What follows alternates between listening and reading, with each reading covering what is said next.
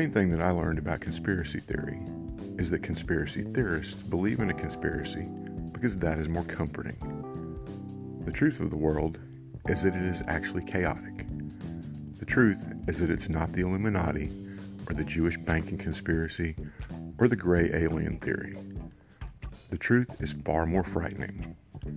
Nobody is in control. The world is rudderless. Alan Moore.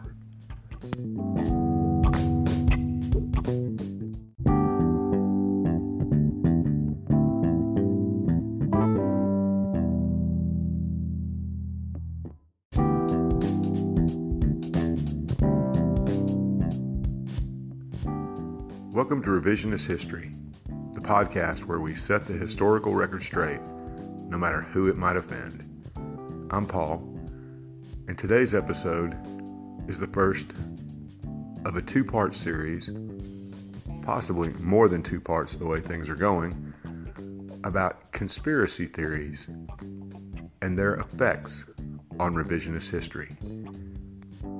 Neil Armstrong once said that people love conspiracy theories, which is a little ironic given the fact that anywhere from 5 to 20%, depending on the poll, believe that he never walked on the moon.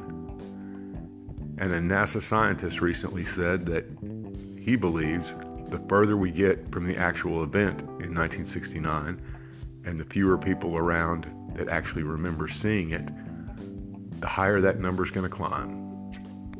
Before getting too deep into today's subject, we should probably clarify the difference between a conspiracy and a conspiracy theory. This may sound obvious, but maybe it's not.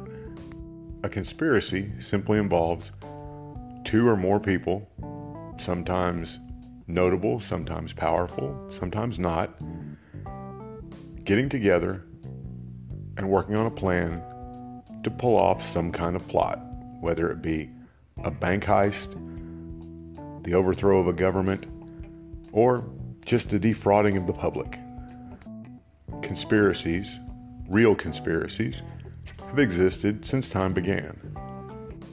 The Roman Senate engaged in a conspiracy to assassinate Julius Caesar. Several German generals conspired to attempt to kill Adolf Hitler, though unfortunately they failed. The American Mafia has engaged in more criminal conspiracies than anyone can count. So conspiracies do exist. Conspiracy theories, however, are exactly that, theories, and they generally involve some government agency or other powerful group of people pulling off something from an assassination to the hijacking of an election for nefarious gain. Actual conspiracies are fairly easy, ultimately, to prove. Conspiracy theories are virtually impossible to prove, which is what makes them last in the public's imagination beyond all reason.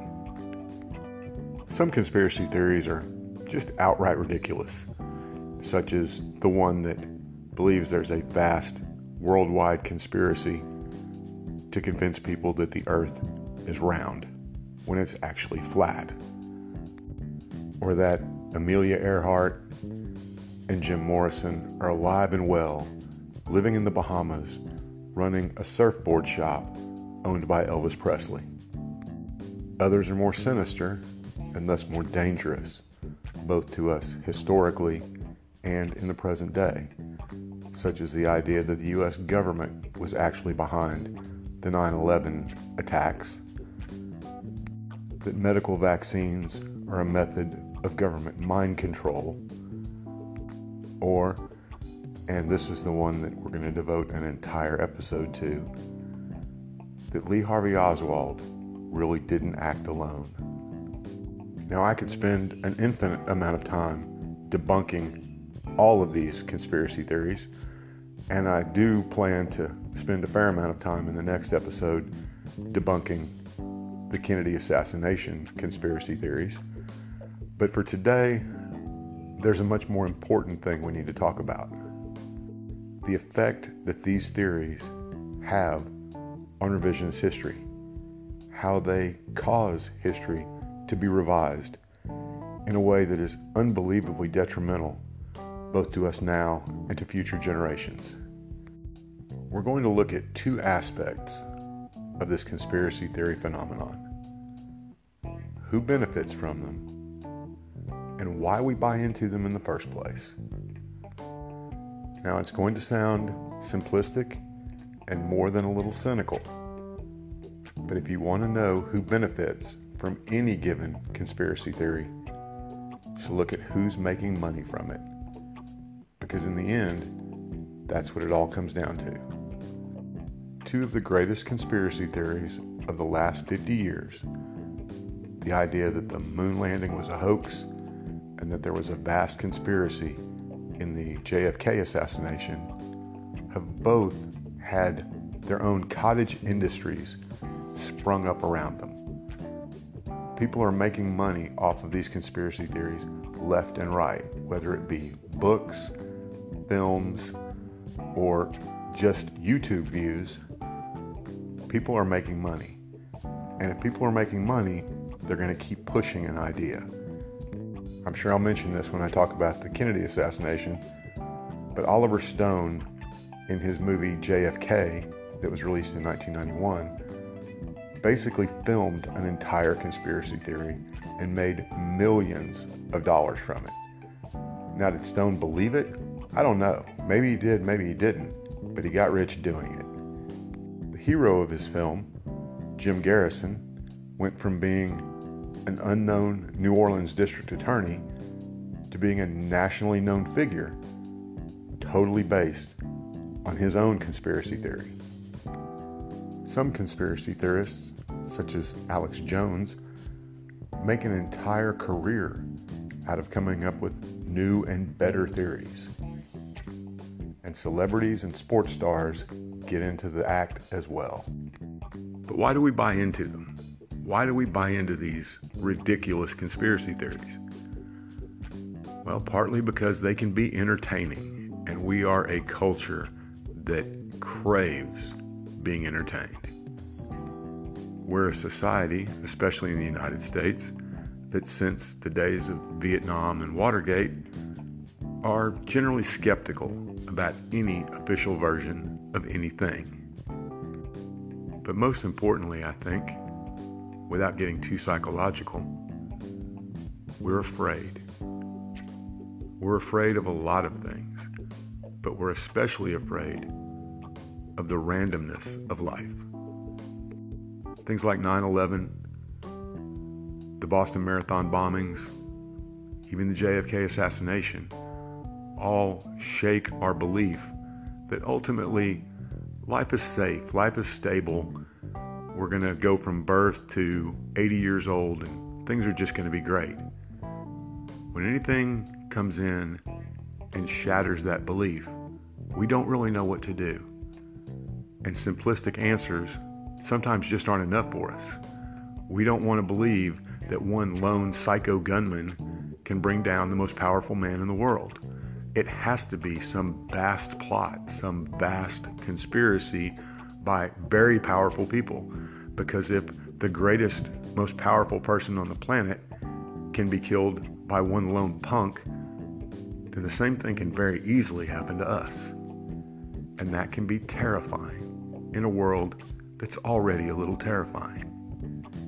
But psychology aside, since this is a podcast about history, conspiracy theories are very bad when it comes to the idea of treating history accurately, giving the facts, giving the truth, for lack of a better word.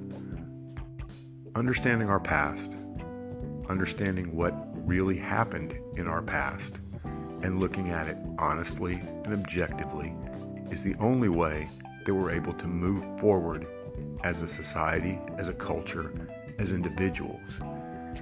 And when we allow alterations, no matter how small or large, to just be inserted and take over the true narrative, we're doing a massive disservice both to ourselves and to future generations. Yes, when it comes to things the government tells us, we should do what Ronald Reagan always said: trust but verify. But once we've verified, we should accept what is obviously true and reject what is obviously insane. Future generations of American school children should not look at footage of the moon landing and immediately think, yeah, but did it really happen? That is a massive disservice, not just to the astronauts that landed on the moon, but to everyone that worked on the space program in the 1960s, and particularly the astronauts who gave their lives prior to the moon landing, as well as those who perished in the shuttle explosions decades later. This type of conspiracy theory throws their entire life's work into question, and it's just wrong. I believe in some way all of these conspiracy theories were born with one: the JFK assassination conspiracy theories. Pretty much all of them have come as a result of that, and the doubts that have been raised in everything from our institutions to our leaders as a result. And that's why that is going to be our entire next episode. Because I truly believe you could not have people questioning whether the United States was actually involved in the 9/11 attacks, or if Osama bin Laden was actually already dead before the raid in Pakistan, if you didn't have a situation where 60% of the American people today don't believe the official version that Lee Harvey Oswald acted alone.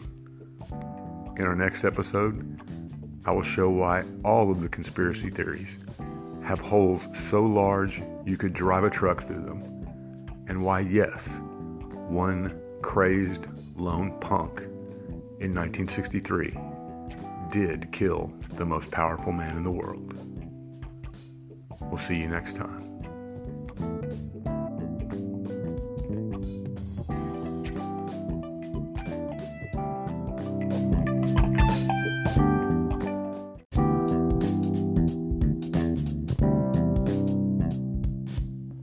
Thanks for listening to today's episode. I hope you're finding this podcast both informative and entertaining. If you'd like to help us keep episodes like this coming, please consider clicking on the Support This Podcast link in the show notes. It'll help us create more content and go a long way toward making this podcast completely ad-free. Thanks again.